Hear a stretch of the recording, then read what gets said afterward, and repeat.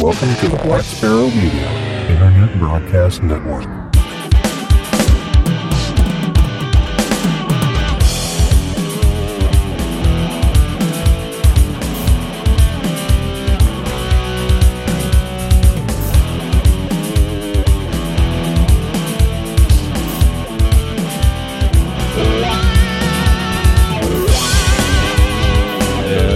Everybody, and welcome. You are listening to an episode of Linux in the Ham Shack. This would actually be episode number 154 of our program, and we're recording it live tonight on September 14th, 2015. And with me, as always, well, not as always, but as always recently, is Pete, VE2XPL. Hello, Pete. Bonjour, monsieur. Bonjour, monsieur. I was about to say goodbye because au revoir actually rolls off the tongue more than bonjour, but anyway, hi. Je ne suis pas un robot. Exactly. Yes, precisely. Right. And the laughter coming from across from me is Cheryl. So. Hello, everyone. This is going to be a little bit different episode from the episodes we've been doing lately. There's a little bit more philosophy involved in tonight's episode. If you weren't listening to the live version, you didn't get to hear that. Yeah, you missed all that, so... In a sort of tongue-in-cheek way that John Cleese wrote that article, I rewrote an article I read about ham radio and the Pope. So, somebody want to read this the way I wrote it and see if they can pull it off? Or maybe we could read it the way we are going to rewrite it. Okay, well, whoever, go ahead, Pete. Knock yourself out, Pete. I'll read it. You put it so much effort, I'll just do it the way it is. Okay. What it takes to get hams on the air. How about a visit from the Pope? Really? Yeah, the story wasn't written that way originally, but I thought... The Pope is scheduled to visit the U.S. from September 22nd through September 27th. While here, several clubs in the U.S. will be operating special event stations. Well, that's cool, as they should. The various call signs include K2P, K3P, N4P, W3FRC/WMF, W3P, and WM3PEN. Several Eastern U.S. ham radio clubs are involved in operating these stations. So if you want a QSL card indicating you spoke to the Pope, you can't get one. You cannot. But if you want one that commemorates the event, that should be much easier to come by. There's a Facebook page about the event. You can find it in the show notes. It says here in the Ether pad, and I'm going to go to said page, and I'm not signed in, so I can't go. But... the Pope's not going to be operating these stations, is he? No, he's not. Okay. Yeah, these are just commemorative stations, apparently, from the cities, I guess, that he's planning to visit, or at least some of the cities that he's planning to visit while here. If you want a special event QSL, they can be obtained, and the link to the Facebook is there in the chat room and in the show note, et cetera, et cetera. Or you could just... Or you could just Google for it. Moving on. I found this, which was kind of an interesting thing.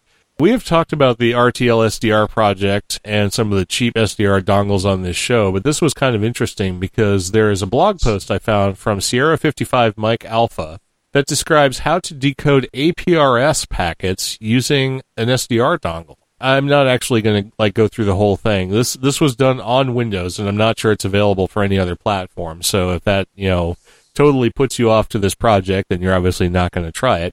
But if you do happen to have a Windows computer up and running, you could try this thing. It's called SD Sharp, and you can get it at SDR Sharp, SDRsharp.com. It's a download. And then you have to have one of the RTL SDR compatible SDRs. You link it together, and this thing goes through the step-by-step process of installing all the software on Linux, configuring it properly for your bit of hardware. And then once you have it done, you can actually see a waterfall for your... this is showing a VHF communication that it's listening to on the SDR. It gives you a really nice-looking interface, and it can actually decode APRS packets using an RTL SDR, which is something that I have not actually heard about anyone trying to do before.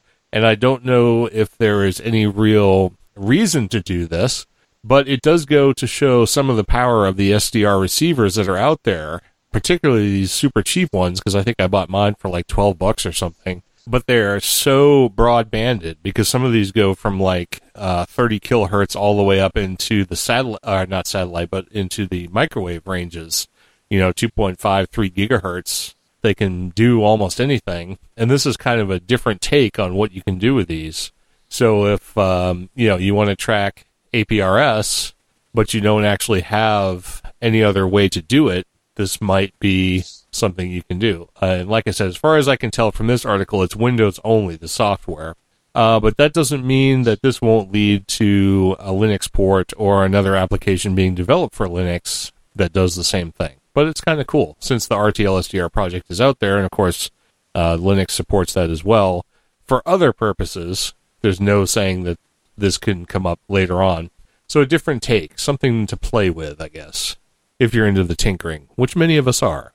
And have you looked up what the average price of this dongle is, just by curiosity? Or should I Google it? You can Google it, but when I've looked for the average price of these dongles, they're usually less than $20. $20 US. So whatever that translates to wherever you are. $178.35. Let's see. I don't think our dollar is quite that strong, but yeah, see, I have one here for like $11.50. $11.50? Yeah. $11.50. Yeah, you can certainly buy them for less than $20. No question. That's good. That's a reasonable investment for playing around. Yes. And there's lots of software out there for Linux. We've talked about a couple of packages in the past, but there's way more out there than we've talked about, and of course we'll get to it at some point. These things can listen to almost anything. You can do WiFAX with them. You can listen to satellites with them. If you have a decent enough antenna, they're HF, VHF, UHF, microwave. They'll do almost anything. So now that we're done talking about SDR dongles and receiving APRS packets, you can do the next one. Okay. Route 66 special event by SMARC brings Bob Heil to Springfield. The Southwest Missouri Amateur Radio Club gathered at Route 66 Roadside Park Saturday, September 12th, as did clubs in dozens of other cities along Route 66. Thousands of amateur radio operators looked to contact them as part of a Route 66 on-the-air event. Bob Heil, a Missouri native, was on hand for the event, and I'd like to add he lives about 15 miles from Springfield. He and other hams who participated in the event touted ham radio's efficiency. Right, you can read it however you want. During an emergency, and the renewed interest in ham radio in general. He also mentioned NASA and the astronauts being licensed hams. The local TV news story could serve an impetus for more local people to join the hobby. And that was on... It pretty much only made it to the show because it was a local story, but right. That's pretty cool. And I'm kind of disappointed that we missed out on the fact that Bob Heil was here and we could have just said, hey, how you doing? But I talk to him in email fairly often, Well, good. Invite him to dinner. He actually said if we want to go to dinner in Springfield sometime to let him know. Well, then why haven't we done that yet? Oh, he doesn't like sushi. I do know that. Well, or at I'm least pretty I think sure that's we what he can find another option for between Kentucky Fried Chicken. Yeah. Why don't we invite him for an interview? Well, we should. Yeah, we should. I thought we were going to do that. Somehow we haven't gotten around to it. Is that my job now? You're the one who says you talk to him all the time. That's so true. You're the one who's trying to get a date with him. Yeah, exactly. So offer him a McDonald's cheeseburger and tell him he can be on the show. I'd have to hand deliver it to Pleasant Hope. Burger and an interview. That's right. And we'll pay for the burger, too. It's $1.19. Wow. Wow, you're so generous. All right. Anyway, well, that was pretty cool. We were unfortunately unable to participate in that because we were busy this weekend. We will see if we can get in contact with Bob Heil and have him come on the show because that would be very cool. It was nice to have a local story where the local club is getting people interested in ham radio, getting them on the air, and being a part of the Route 66 on the air event that I'm sure contacted many people probably around the world. I did see this kind of a different article. This is actually in our open source section because that's actually where it belongs, but I found this on Slashdot, and I thought it was really interesting. I'm not going to go through the entire article because it is a fairly good-sized article. But the title of it is, What is Open Source Pharma, and Why Should You Care? And pharma refers to pharmacology. And it's about drug companies and a new initiative to create a network of pharmaceutical research that's based on an open source platform. And I put this in here because I think it is interesting to note that the open source philosophy carries over from just software into pretty much every aspect of life. I mean, we've talked about open source hardware in the past, and that is, people getting together and collaborating on actual physical hardware devices and creating some great stuff out there. The Raspberry Pi is an example of an open source hardware platform. Same was with the Arduino and other similar projects. This is the idea that people are going to collaborate about pharmaceutical research, and then they're going to publish an open database of pharmaceutical research. This goes into some of the reasons why that is a good thing, because, well, let me read just a little bit of it here. It says, a major reason that this system has evolved is because of the enormous cost of clinical trials and the low success rate of promising drugs once they are entered into that process. The result is that big pharmas are constantly in search of the next blockbuster drug and loath to lose their monopoly control over one until all options have been exhausted.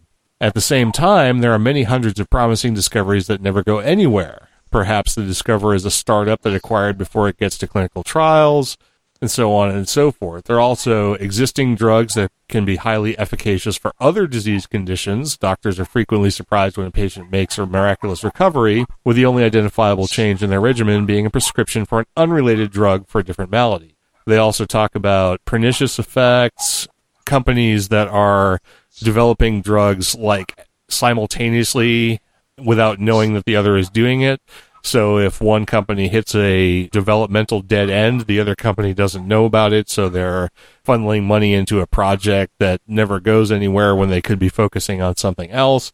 There are just so many reasons why having open collaboration among drug companies would be such a beneficial thing, but they're loath to do that because of, profit margins and all that kind of thing. But this is really cool, and they're setting up this database, and the article is very interesting.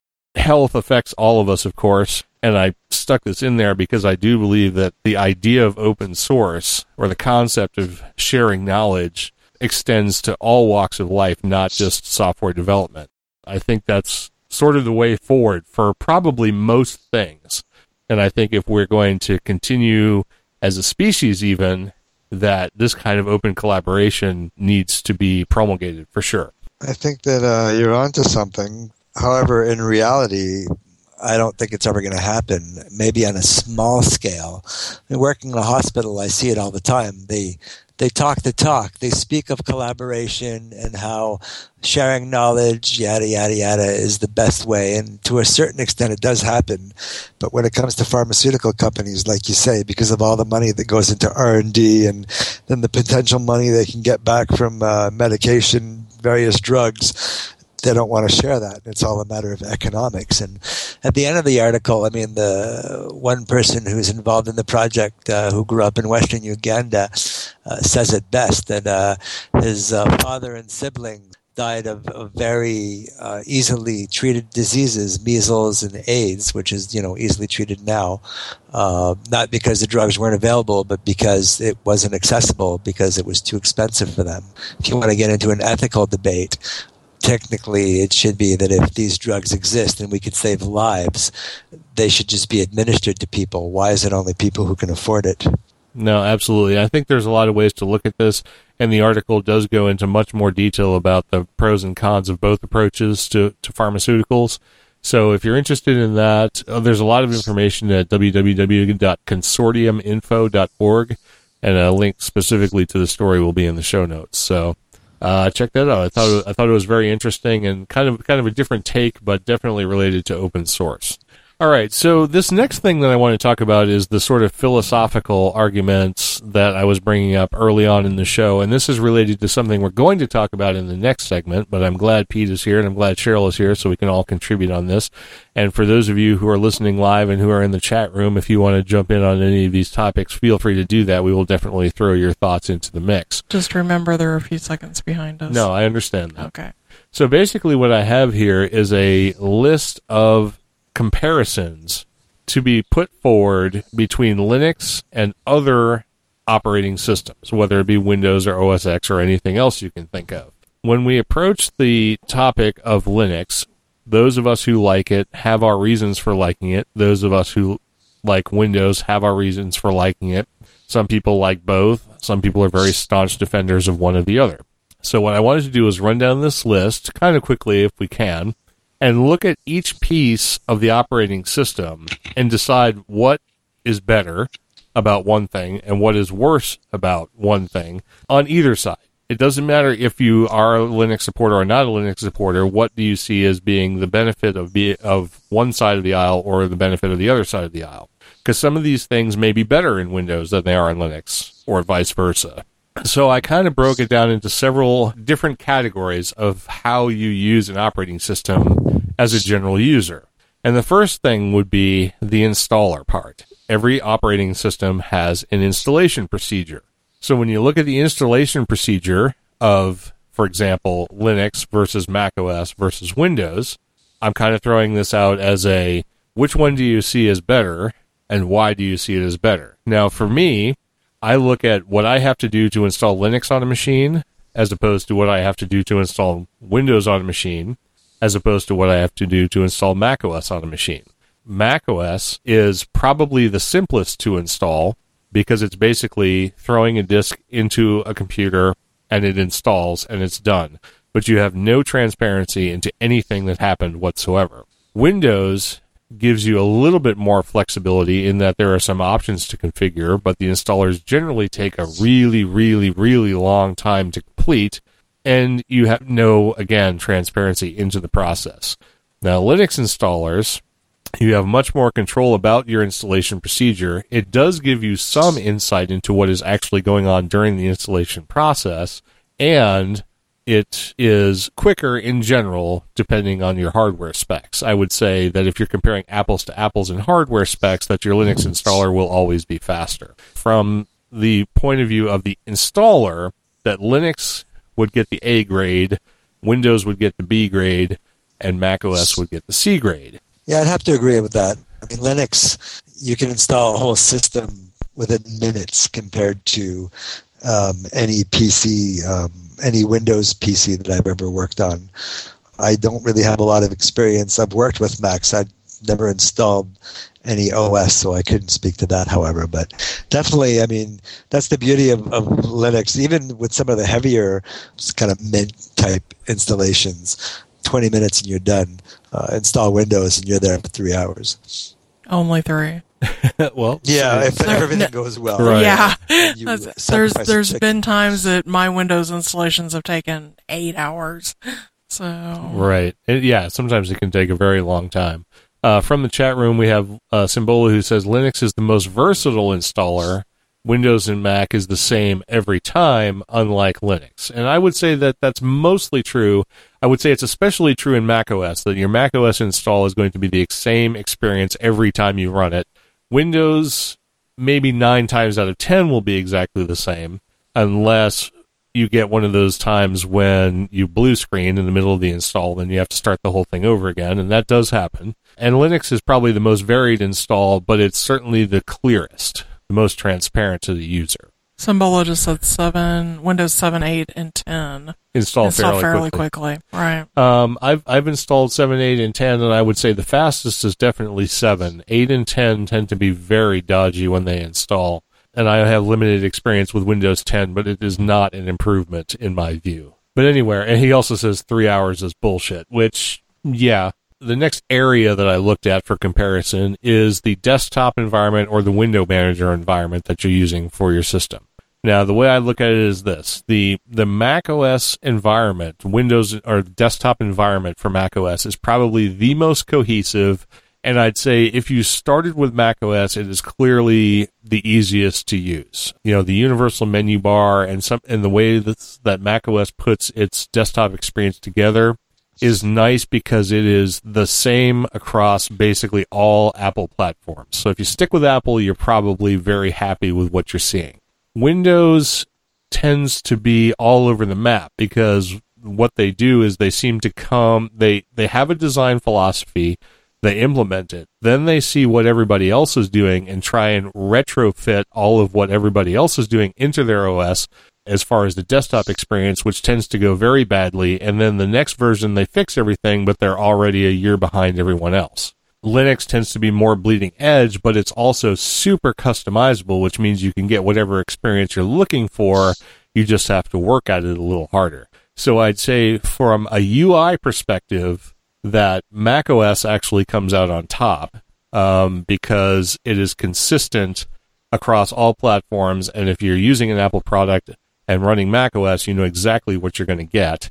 Linux gets the B grade for not being quite as easy to use, but being as compatible as possible with whatever mindset you're in as far as how you want your desktop environment to look. And Windows gets the C grade again for being basically one step behind everyone else always. Yeah, but the thing is, you said that if you've been born and raised with Mac, you're okay. Personally, I have not. So when I sit down at one of your Mac computers, I am completely frickin' lost. So that's not, it takes me 20 or 30 minutes to figure out what in the world I'm doing. Once I figure it out, I'm okay. Right. But so that's not real good. Well, that's a point taken, but I would also say that macOS presents an intuitive interface so that even if you don't know what you're doing, it doesn't take very long to figure out what you're doing. Well, no, that is very true. That, again, also puts them, I think, a little bit above. And there are some actual Linux desktop environments that try to emulate the macOS desktop environment, which is an interesting thing. But some people don't like the way macOS looks and works, and then they're going to say, "Well, that doesn't really follow." But I think for the overall intuitiveness and for the consistency factor, I still say macOS wins out in that area. macOS tends to be consistent. I mean, it all has to do with what you're used to as well. Windows is all over the place. Linux, you usually have the choice of choosing what your desktop environment's going to look like if you have a little bit of experience. If you don't, well, then you'll be lost and you'll have to get used to it like anything else. Windows is just all over the place. It's like, new version, let's just throw everything wherever we want and screw everybody up. Right. They'll figure it out eventually. Yeah, what I would say is install Windows XP, Windows 7, Windows 8, and Windows 10, and then try and find the control panel in all four of those. I just went up to Windows 10, and it took me a while to find the Windows, like the control panel, and I'm like, oh my God, it was driving me nuts. Right. Yeah, they put it where they think it's intuitive, but it's completely in a different place that everybody's already learned, so they have to go learn it all over again. It's always intuitive to the guy who programs it. He's the one who put it there. Right. Well, right, yeah. From the chat room, Symbol is talking about his favorites for each platform. He says he has no Mac experience, but for Windows, he likes Windows 7, which is actually still my favorite as well. And for the Linux desktop, GNOME 2 is his favorite. I actually am sort of torn between GNOME 2 and GNOME 3. I actually really like both of them, but they are very different experiences. So. And his second favorite desktop is Unity. Well, I don't know. We can't all be, can't all have the right opinion, but Klewick says he's been using a Mac since Mac 128K, but his big beef now is the SDR implementations are not very good. He's playing with SoftRock, and it's forcing him to use Windows, as Linux tools are almost as weak as OS X. Well, that's an interesting take. My impression of the SDR tools for Linux is that they're pretty robust, so maybe he just hasn't found the right thing. But there's a vote for Windows, so very cool. The next thing that I picked as a comparison topic is finding software. Finding software between the different operating systems. Like if you were looking for software for a Mac or looking for software for Windows or looking for software for Linux, how hard or easy is it to find? I give Linux the A grade. I believe it's much easier to find software for Linux, basically because each distribution provides you with a package manager and usually a search tool, so you don't even have to go outside the realm of the operating system to find software. This playfield is a bit leveled by Google because you can pretty much Google for anything for any platform you want and find what you want. But for centralizing repositories and giving you easy access to software, I think Linux gets the A grade. In this realm, Windows and macOS are probably tied for the B grade because they're pretty much exactly the same. If you want to download software for Windows or macOS, you pretty much have to go to a site that is a repository for those and then do searching there, like the two cows and the Softpedias and so on and so forth. Now, Mac does have the App Store, and Windows, of course, with version 8 and version 10 has its own App Store as well. So again, they're playing catch up to the whole App Store thing, and those will probably get better over time, and the accessibility of software will probably be an even playing field. But I think Linux comes out just a little bit ahead of the other two, which are tied for second place right now. Yeah, Linux package managers are easy. I've never really had a problem with anything Windows-based because you can kind of choose the do it for me option, which, kind of makes it easy for Mr. and Mrs. everybody who doesn't have a lot of experience, which is fine. Or you can choose to go a little bit more in depth, which is good too. OS, I don't have any experience installing software, so can't speak to that.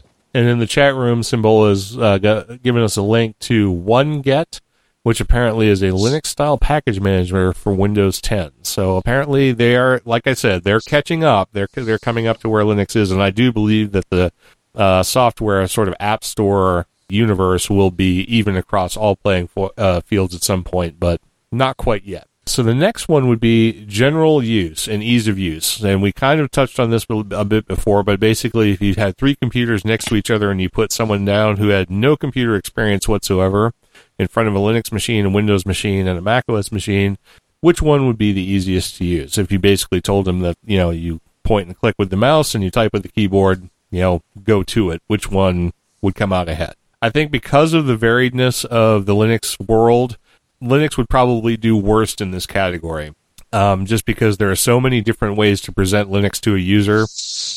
There could be a very easy way, an easy representation, or there could be a very hard one. It all depends on what you're sitting in front of. Since the Windows and the Mac OS environments are usually pretty consistent across platforms, those will probably come out ahead. I think for the most intuitive, because And only for the reason that if you happen to be walking by someone who's using a computer, even if you yourself have never used a computer, you're more likely to have seen Windows and seen someone operating Windows, which would clue you into how you might use it, as opposed to someone who's using macOS. I think they would probably be even together, except for the fact that Windows is much more prevalent. Therefore, it would be easier for someone to intuit, just because even from their peripheral vision, they might have seen it. So in this, I would actually give Windows the A grade, Mac OS the B grade, and Linux the C grade. You said earlier if somebody sat down, if Mac was their only operating system, they would be fine with it. And I honestly think that it would hold true if you had never ever sat down at a computer before and somebody sat you down at a Windows machine or a Mac machine or a Linux machine. I honestly think that they would be okay with that. Now, granted, if you stand that person up and march them to a different Linux machine that's got things set up differently, then yeah, it could be very ugly. Right. But, I think but it holds true with Windows too, depending on whether it's Windows, 98 or 2000 or 7 or 8 or 10 or whatever. Each one's different. So. Each one is different, but this is not getting into configuring the computer or doing anything fancy with it. This is just like getting in there, powering it up, and like opening up a web browser. I think this is where Linux's diversity, it's not really to its detriment, but it makes it, because if you even if you're customizing Windows or Mac OS, they still look basically the same. If you're customizing Linux, you can make it look so completely different from the machine sitting next to it that somebody might have, even me, who knows Linux up inside and out, might have no idea what I was looking at. Right. Because it's just that customizable. Whereas even if you change the themes, or even if you change like the location of the start bar or something in a Windows machine, you still basically are presented with the same basic UI. From a strict ease of use perspective, that's how I see it. It depends on who you are, what you're used to, where you come from. Are you the 15-year-old who grew up with a computer, or are you the 98-year-old grandmother who's looking at one for the first time? I mean, it's all over the place. It really depends on who you are. And from the perspective of an alien captured you at birth and is dropping you on the planet right now and you're discovering computers, or, I think that's how he's... that was more or less the way I was looking at it, yes. Yeah. Basically, as a human who had interacted with other humans but had not had direct computer interaction. So your elderly parent that had never owned a computer before or whatever. Right. Well, then it doesn't really matter what they use. They're going to be lost. Well, right. No, and that's exactly it. No, that's probably entirely true, but which one do you think they would be less lost at, I guess? It depends on which one you set them down at. I still contend that. Well, no, if you teach them to use Windows, it'll be okay. They're a blank slate, and you're presenting them with 3 computers. They have to learn them all from scratch. So does it matter? No, I don't think so. Okay, so you think it's basically an even playing field. which is cool. I mean, well, yeah, because if somebody's tech savvy, although they've never touched a computer, they'll pick it up somehow. If they know nothing, then they have to learn everything from scratch. So if you know nothing and you have to learn it from scratch, it doesn't matter what you learn. You'll learn it, and you'll be at ease with it once you know it. Yeah, see, I agree with Pete. So. Okay. No, that's perfectly fine. I think Symbol in the chat room actually said basically the same thing. He said the internet has taken ease of use to an OS-independent level. 90% of the stuff he does on the desktop is OS-independent, and I believe that's probably pretty true. Same with tablets and other mobile devices. All right, so moving on from that, let's talk about online experience, specifically browsing the web. I mean, which one would come out the same? And it's probably, or which one would come out on top, I guess. Considering that most browser platforms are actually cross-platform and you can use them anywhere you want to, I would say this is truly a level playing field. I would say the online experience for any of the OSs would be pretty much the same. If you pick one specific technology, and I will pick one, Silverlight. And you say, yes, and there's reason to hate that. But from a purely compatibility perspective, if you happen to find a site that you want to use that uses Silverlight, yes, your Windows experience is going to be the best one. But that speaks to a compatibility issue that is going to come up in the next segment, so let's not really talk about that. But that is an interesting take, that if you're using a Windows browser that has more support for codecs that are written for Windows, then yes, you're going to have a better browser experience. But if you're talking about the general web, I think it's pretty much an even playing field. So the next couple of things I wanted to talk about were network configuration and peripheral configuration, which is something that most people who use a computer will probably have to do at some point, especially network configuration. So I looked at configuring the network on a Windows machine, configuring the network on a macOS machine, and configuring the network on a Linux machine, put them against each other, and kind of went like which one is the most intuitive to set up. And what I came up with is I believe Linux is the most intuitive because it presents you the options you need in a very direct way. And as long as you know the minimum you need to know about networking in order to configure it, you probably come out ahead. macOS would be second best because it's not quite as intuitive the way they have it set up, but the configuration is always set up in the system options area of macOS, so you always know where to find it, even if the presentation of setting up the network is not quite as intuitive as Linux. And then Windows comes out way at the bottom because they don't really give you any insight into how the network is configured. And unless you know how to use your right click and get down into the properties menu and actually set things up, once you've actually found the control panel for that matter, you can be pretty much lost trying to set up a network. And the whole wizard structure behind Windows is just a nightmare anyway. So moving on from that, since everyone sort of agreed with me, even in the chat room, which was kind of interesting, we'll go on to peripheral configuration. And here we kind of flip-flop on peripheral configuration because I believe Windows and Macintosh come out way ahead in peripheral configuration. It is so much easier to configure peripherals in Windows especially. Well, Windows is because they just load, that's why it's so huge, because they load every possible driver you could ever need, and then when you plug in whatever, the driver is there. Right. And that, one of the reasons why it's so heavy. Whereas in certain versions of Linux, you either have them, for example, in Mint, or you don't, and you have to find them yourself and install them yourself. If you don't know that, or you're not familiar, that could be a little bit more hellish. Right. Now, but I would say for an overall user experience, I believe Windows comes out ahead. And it comes out ahead because the methodology is a poor methodology, but it's basically we'll just anticipate that there could be any device in the universe plugged into this computer, and we'll be ready for when that happens. But that's the whole philosophy of Windows. Right. That's how they make it accessible to alien grandmothers who have never seen a computer. Right.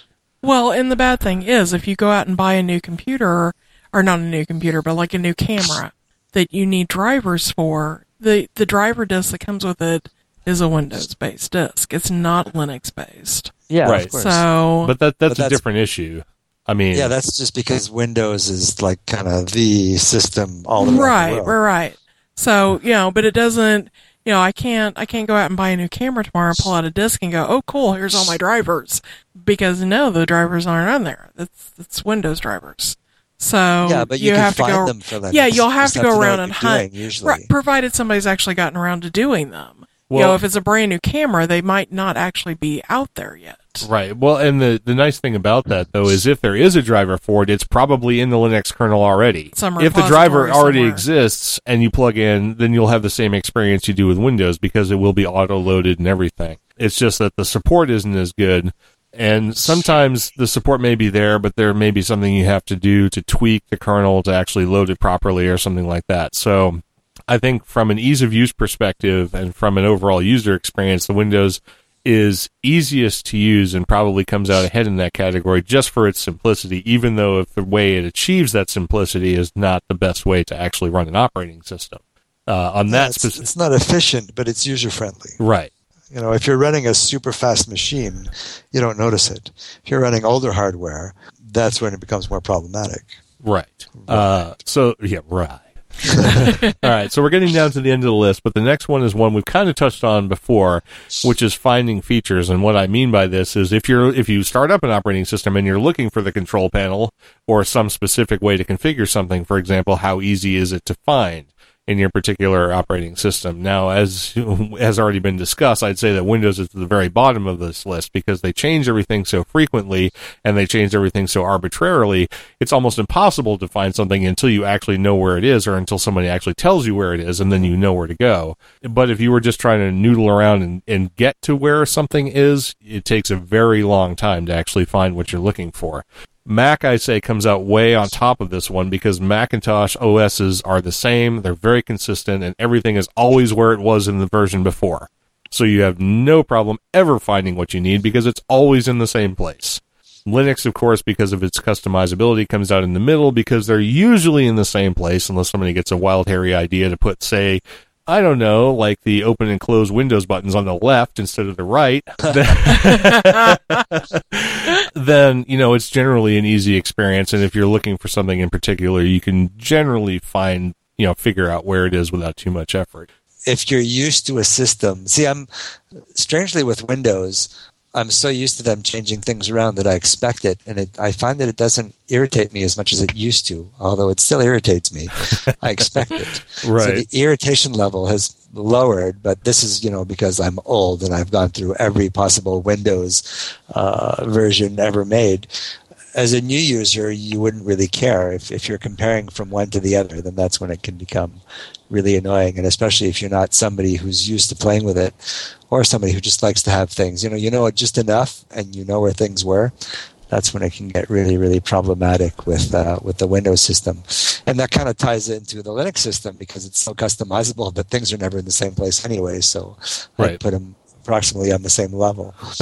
Symbola is actually taking an interesting take on this. He says when he wants to run different parts of the control panel for Windows, he goes to the command line, the CMD window, and actually runs them from the command line. But that's a very Linuxy way of thinking. It's not a Windowsy way of thinking. So. Yeah, and most people wouldn't even know how to do that. Right. Yeah, the 90-year-old grandma would have no clue. Right. Well, not even the 50-year-old grandpa. I mean, just most people don't use command line. I mean, unless you've programmed or you grew up, if you're approximately my age and you've been a techie, if you're in the 50-somethings and you've been a techie at some point, you've played with command lines. You had no choice. That's all there was in the days of BASIC, for those of you who might know what that is. But, people who are in their 30s maybe have never even seen one, except when the Windows machine boots and you see the command line kind of auto-executing itself. Yeah, that's great if you can, but most people can't.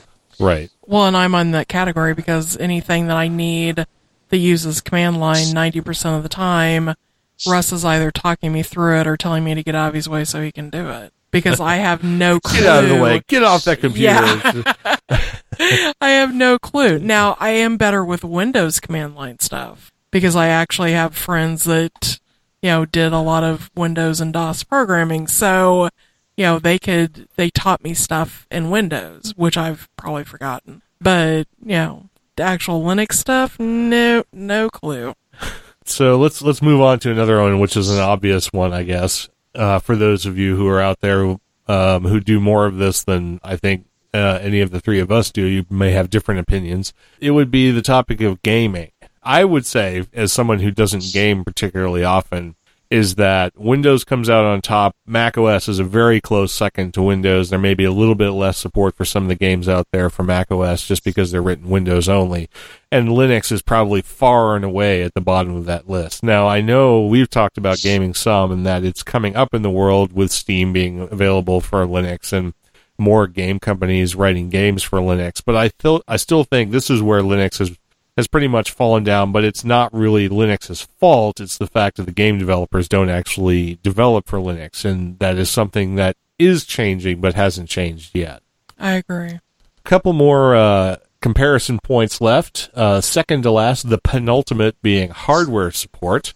And this is kind of an interesting one to me, actually, the more I think about it, because I would say that starting at the bottom, we can go with macOS, because macOS supports basically nothing unless it's Apple hardware. Now, there is the Hackintosh project. Well, there are actually several Hackintosh projects that are moving into supporting hacked versions of macOS for Intel-based PCs.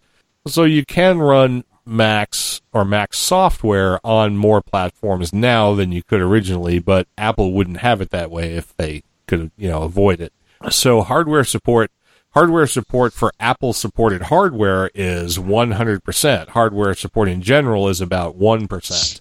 So next, and honestly, between Windows and Linux, I want to say it's almost 50-50. I would call it 51-49, slightly in favor of Windows, only because there are still some companies out there that only produce drivers for Windows.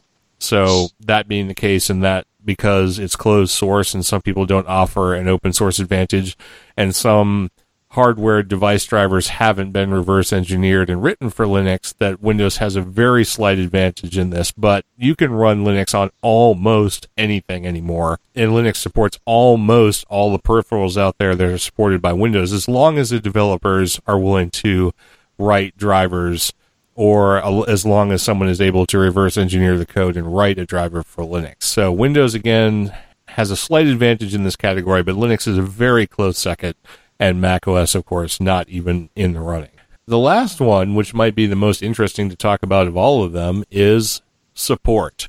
Getting help for your operating system. Let's put money aside first, and then we can talk about money after. In the absence of money, just talking about the support that you get for your operating system, which one would come out on top? Windows support is available, and again, we're not talking about money here. If we remove money from the equation, I would say Windows support, the actual support that you get from a Microsoft technician, is actually pretty poor, is what I would guess from my interaction and from what I've heard of other people. My experience with Apple is also poor. As far as Linux support, I would also say it ranks pretty poor. I'm not sure that there is any good support for any of the operating systems out there. I don't agree or disagree. I've actually never really... I support myself or ask friends who know more than me. I've never actually bothered because my general impression of most support for most products is poor. So I just kind of assume the same for computers, and I just kind of always have made do myself. Well, can you comment anecdotally? I mean, have you heard from other people who have dealt with support? Yeah, it's usually the same thing. People don't know what they're doing, or they don't get the answers they need, or... Yeah. I mean, that's anecdotally and from personal experience. I've pretty much decided that all support is terrible. Symbola in the chat room is like, Google. Google is like king for support. Well, yeah, across all platforms. Somebody in the world has probably had your same problem and somebody has figured it out by now. Right. But, the thing is, I know a person that used to work for a software security company, and I won't name names. And she basically said when she went to work there, they handed her a notebook with possible problems that somebody might call in with. That was what they used to help people out with. And I'm pretty sure when you call Windows support, you have the same situation. They hire Joe Blow off the street, say, here, this is what this is what people are going to call you about. And if you happen to call them and go, hey, this is the problem, and it's not in their book, they're like, oh, crap. All right, we'll escalate your problem. And, she was one of the higher up techs in the building, so she got all those escalations, but she's like, this is not right. We shouldn't do this. We should offer better customer support. But, of course, you have to pay for that with things like Windows and Mac. Well, that's good. That's a nice segue, because now we can look at tech support and include money. And honestly, I don't think it changes anything. Well, no, it probably doesn't. But because paid support, in my opinion, that I have personally had dealings with, does not change the level of support that you get. And so for that reason and that reason alone, Linux support is far superior. So if there's one thing we have to improve on, people, let's work on support. And that is actually also coming up in a little bit later. That is enough of that. I thank everybody for the comments about our little open source philosophy segment for tonight. We're going to move on to our third segment, which is Linux in the Ham Shack, because we haven't really talked about Linux in the Ham Shack at all. And in this instance, the topic of Linux in the Ham Shack is actually talking about Linux in the Ham Shack, meaning us, our podcast, Linux in the Ham Shack. Because it was brought to my attention that we were talked about by Gary Pierce, KN4AQ of Ham Radio Now TV, on a very recent episode. So what I'm going to do is I'm going to play Gary talking about us. I've mentioned this show before, Linux in the Ham Shack. I enjoy listening to it. I don't know nothing about Linux. I use Windows a lot. By the way, if you don't know nothing about Linux, it means you know a lot about Linux. All right, sorry, moving on. Of Linux, people look down their noses at Windows and say, we've got everything that you need. You don't have video editing software that I need. You don't have this Wirecast system that I need. You keep pointing to things that will do equivalent jobs that don't. And when Linux people are being honest, they will say that it is cool. It is open source. It's got a lot of advantages, but there are some things that you have to stand in your head, rub your tummy, and pat your nose to make them. Yeah, we're going to talk about that comment in a minute. And, well, Windows had its problems for a long, long time. Windows has got its act together pretty well. I have some advice for you guys. Russ, K5TUX, Pete, VE2XPL, and Cheryl, who is not listed on this page. In their news articles, in the news that they do at the beginning of their program, they talk about Ham Radio News, and they're pretty much reading stories from ARRL, from Newsline, other places that they can get stuff, and some things that are practically like press releases. And they just read them verbatim. And they have a hard time. They stumble through them. It's cute and endearing in a lot of cases that they have trouble and they stumble through these. But sometimes they miss the meaning. Sometimes in fact, the last program I was listening to, they caught several things where someone missed a word and reversed the meaning of the story, but somebody caught it and said, no, I think what you meant was this, which totally changes what you were saying. But you'd be better off, it'd be more listenable and more fun if you would just take the stuff out of those stories and line them up so that you understand them and so that you can go through them a little bit easier, a little bit more fluidly, and sound less like you are people reading things, an untrained people, not like news anchors and folks that could read the phone book and make it sound like they're telling you something. Professional folks can do. I can do a little bit, but not that. So that's my advice for making the show flow a little bit better. Everything else, you guys are personable. You're fun to listen to. It's your personality to show through, except when you're trying to read this stuff and don't have a really good idea what it is that you're reading. We listeners, it's an audio program. We listeners would get more out of it if you did that for us. Linux in the Ham Shack, and it's one of those things that you can subscribe to on your phone, whatever it is that you get podcasts from, or you can listen to it on our website. Okay, so those are the comments from Gary, KN4AQ of HamRadioNow.tv on Linux in the Ham Shack. And I would say that, it's interesting that he should point out the fact that we stumble through. No, he didn't say we sucked exactly, but he did say we stumble through some of our stories and we're not professional and stuff like that. Which we do, and we're not. Well, no, that's when Russ, we were cooking dinner earlier, and Russ was like, I said, so what's the deal with that story? Tell me, because I don't have time to go listen to it. And he was like, well, basically says, that we aren't professional. I was like, are we supposed to be? Well, see, it was interesting to me that he brought it. That was episode 215, by the way, of Ham Radio Now, that we didn't sound professional when we were reading stories, and that was a criticism of our show. When in episode number 212 of Ham Radio Now, he said this. Mentioned Christian Kudnick and his podcast, 100 Watts on a Wire. Podcasts, any kind of media, is in the eye, or in this case, it's an audio podcast, the ear of the listener. The thing that I like is that they are just bantering, just being very casual. To me, they feel like I'm just eavesdropping on the conversation of a couple guys having a good conversation. Okay, well, that sounds to me like that was the best part of that show, which was a criticism of our show. Well, no, he likes them. He just doesn't like us. No, he said he liked us. He said... He doesn't mind us. He says we're cute, but we read through our stories overall, right? And we're not always fluid and yada, yada. In my case, and I'll gladly admit this, is just I usually kind of stumble in totally unprepared. And, if I have time to read the stories, I do, and that's ideally what I aspire to, but I don't always have time, so... Simbola is making the comment in the chat room that he's talking about the parts of the program that we are specifically reading stories. But honestly, I think stumbling through the story is part of the conversational laid-back style that we have. We don't try to hide the fact that we're reading a story. I mean... Well, no, because we say we got this from X spot or whatever, so... And I will personally criticize myself and our own program in saying that I had not anticipated that our first couple of segments would be just story reading, and I'm hoping that we get away from that. I would prefer that the show be 100% content that we come up with, like where we find topics that are of interest to users, and then we make what we present to you our own. I would actually prefer that be the case, but unfortunately... the way all of our lives are going right now, we don't have the time for that. In the meantime, we're putting in... Even if it was our own, we have to get them somewhere. Well, no, and that's... we make the news. Right, and we still do discuss all the stories that we read. But what I think he's saying is that we read verbatim, and if we're going to read verbatim, we should try and do it professionally. I'm not sure that's necessarily a legitimate complaint. I personally would like to take the stories that we find, because everybody gets their stories from somewhere, just like he doesn't make the news, we don't make the news either. But we could present the news. I could actually write the text of the things we present instead of using someone else's.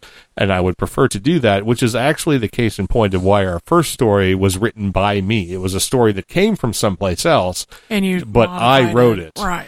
And that's okay, but I mean, there's nothing wrong with reading a story or giving the broad lines of a story verbatim and then discussing the content. I mean, it's in the discussion and the opinions after. Right. And I believe that too. And I honestly think he said it comes across poorly, I guess, when we read a story and read it poorly. But honestly, when we flub up on a story and discuss that, and especially when Pete tries to make a comment and he's muted and all of that kind of crap, I think that stuff is hilarious, and I think most of our listeners would probably agree. So I'm actually not sure where this complaint is coming from. Well, and the thing is, you edit out a lot. It's a comment. It's a comment, right? Yeah. But you edit out a lot of the major flubs. I do, unless it leads to a great comment or something. Well, right. Or a nice soundbite or whatever. Right. But yeah, sound bites are good. Because PETA's the queen of bitch. So no, that's a lie. We can prove it. No, he's not. He said king of bitch. Actually, he went right straight to king, not queen. So, I thought he said queen. No. Queen would have been much funnier, actually. But Simbola in the chat room says, Pete said it right. I don't think your bantering and conversations are an issue in his criticism. I wouldn't get too offended. He was trying to be helpful, even if he didn't exactly sound like, trust me, we are not offended. We are in no way offended by his comments. So, but I did want to... I think he has a point. No, he does have a point. He does have a point, but if we were trying to be professional, we would try to be professional. Right, yeah. And honestly, if he saw any of our calendars, my calendar, Russ's calendar, or Pete's calendar, he'd go, oh, God, no wonder they don't have time. Yeah, I'm surprised that we do this every 2 weeks. Well, yeah. Here's the conversation this morning. Is today, me to Russ, today's podcast day, right? Russ is like, is it? Has it been 2 weeks already? Has it been 2 weeks already? I'm like, yeah. And he's like, no. We did it last week. I was like, no, last week was Labor Day. Yeah. It's podcast day, and he's like, Badger. And that was his comment as he left the room, and I was like, yeah, and that was at 1:00 this afternoon. But that being said, don't worry, we will continue to do the show. We're not getting out of the program, no matter how busy we are. So, and the download numbers kind of speak for themselves. I mean, we have the people who like us, we have the people who don't like us, and that's the case in any podcast or anything. Anyways. Yeah. So anyway, we can stop talking about ourselves, but there was one comment in that, we'll call it a criticism, that I did want to address, and it was his comment about Linux users being honest about what they talk about when they talk about Linux. And he said, if a Linux user is honest, and I'm paraphrasing, that they would have to say that there are good features and there are things they like about it, but that there are some things that Windows addresses that Linux doesn't. I agree on the surface with that comment, because there are some things Windows can do, and he cited some of his hardware platforms that only have drivers for Windows. If we as Linux users are honest, we have to say, well, he must use Windows for that purpose. But that belies the fact that the reason he has to use Windows is that the company that wrote the software that powers his hardware made the arbitrary decision to only support Windows. So it's not the fault of Linux that he can't use his whatever piece of hardware, I believe it was some of his broadcasting equipment, only on Windows. It's the fault of the manufacturer. And he also said that, you try and cite alternatives to a Windows application that does the same thing, but they fall flat. Again, I would say that is a fault of the developer of that piece of software, or a lack of willingness on the part of the developer to release the code to allow someone else to do the legwork and the heavy lifting to make that a viable Linux option, not the fault of Linux itself. So I still think that Linux as an open platform speaks for itself as being better in every way, philosophically and otherwise, than Windows. And where it falls down is not Linux's fault. It's the fault of the people who don't want to support Linux in its effort to be a better operating system. I think on the surface of it, you might think that his argument was sound, but I think there's a fallacy behind it. And I hopefully articulated my thoughts on what that fallacy is. Before we get to our last couple of segments, I did want to bring up one more thing, and I'm not sure how much of this I really want to talk about. In light of some information we got today, we should probably talk about it some more. We talked about Matt Williams, who's otherwise known as Lord Drachenblut. He's starting a project called OpenFOSStraining.com, and we have talked about how poor all operating systems software support is right now. Matt and some friends of his are trying to do something about that. They're setting up a site to give better support, or what he hopes to be better support, to the open source community for open source software. I kind of gather he's hoping to create a database and a clearinghouse for decent software support, and a place to go where if you're having issues, that is actually a more consolidated way to find information than perhaps going to Google or something like that, specifically for open source. It sounds like a really interesting project, and we found out today, most of us have known for some time that Matt has had some extraordinarily serious health problems. Things are not looking up right now. So we would like to encourage people to get behind this project in whatever way they can, subscribe to it, donate to it. If there is any way you can help this project out, please do that. It's one of his life goals. We really want to encourage people to get behind it if they can. We'll certainly do whatever we can here. OpenFOSStraining.com is where you find out the information, and the donation pages will be at Indiegogo. You'd probably just be able to search for it. I don't have any of that handy. So anyway, moving on.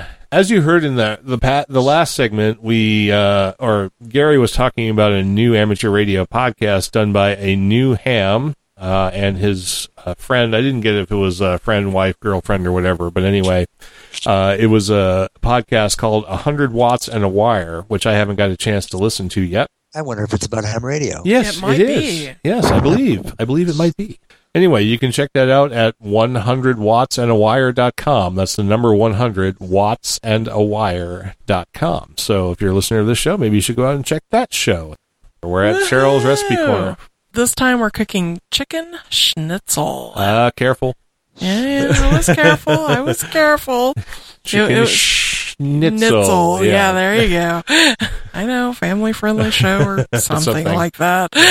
We're nowhere near family. That's right. So anyway, this is a chicken version of the very famous veal schnitzel, or pork schnitzel, whichever one you prefer. Crusty little cutlets served with wedges of tart lemon to kind of spritz over your chicken. You can add capers and more butter to the pan after you're done cooking this to make a nice sauce to go over it. The recipe calls for chicken cutlets. If you can't find those, get you a boneless, skinless chicken breast and cut that puppy up and pound it to death. Don't cut puppies up. Chicken breasts. Chicken breasts. Yeah, sorry. Puppies are tender, though. Puppies are tender, yes. Just like veal in the little calves. Tiny little baby calves. Corn-fed baby calves. Yeah, they're very tasty. Yeah. But the recipe is great. Anything called schnitzel better be very tasty. All right, so check out that recipe. It will be in the show notes, and we're down to the wire here, folks.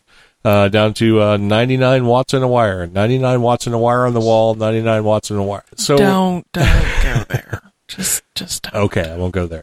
Social media roundup. Let's go. Rock it out. So this month in our subscriptions, we have Jeremy Hall, Scott Pettigrew, Bill Arkand, Michael Connolly, and then we added Daryl Owen, Jason Marinaro, and Dylan Angle. Those are donations, by the way. Oh, yeah, sorry. Those are paid subscribers. Excuse me. Woo! So they support our show. Thank you very much, guys. Yay, thank you. So anyway, Facebook, Olaf Abraham, David Trieu, Rode Barrera, and Dylan Angle. Google Plus was Seth Dedman and Ham and Shortwave Radio. Twitter was @PodcastNotes and @Dan70_Dan. Nobody jumped on YouTube or mailing list or merchandise sales. Boo. Boo. Boo. We never... Muck. Filth. Boo. You had love in your hands, and you treated it like garbage. Sorry.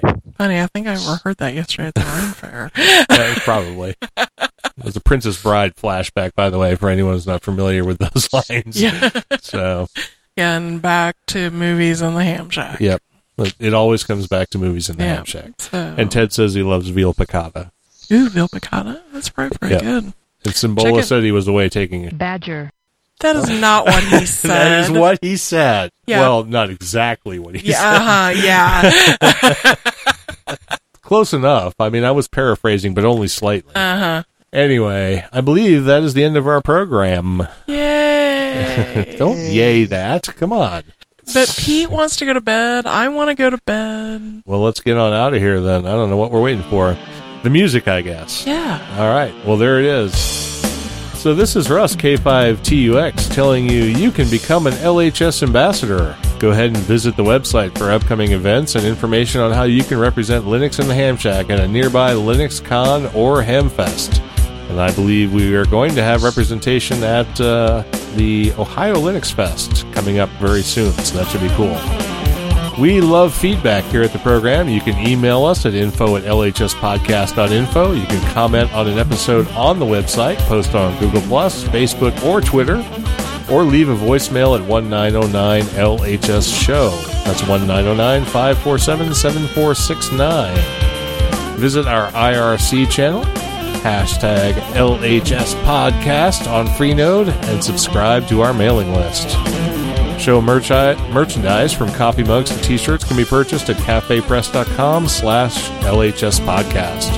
You can also help out the show by clicking on the sponsored ads in the right-hand column of the homepage.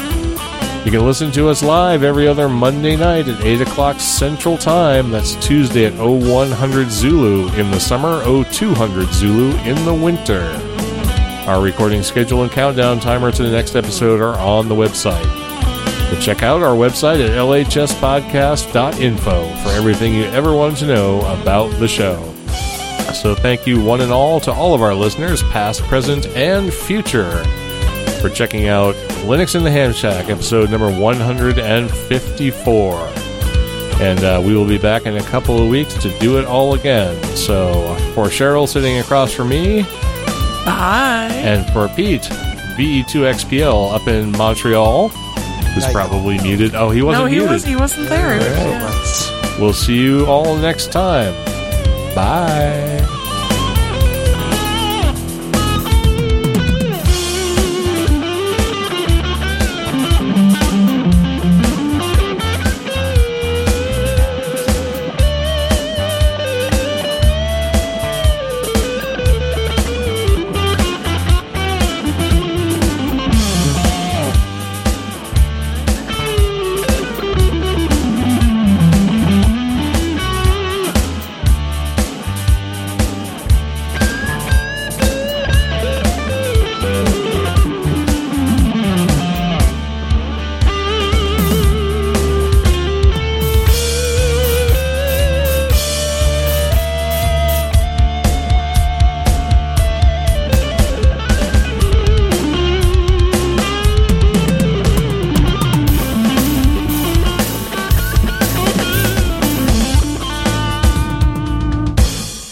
More fun shooting guns in the house.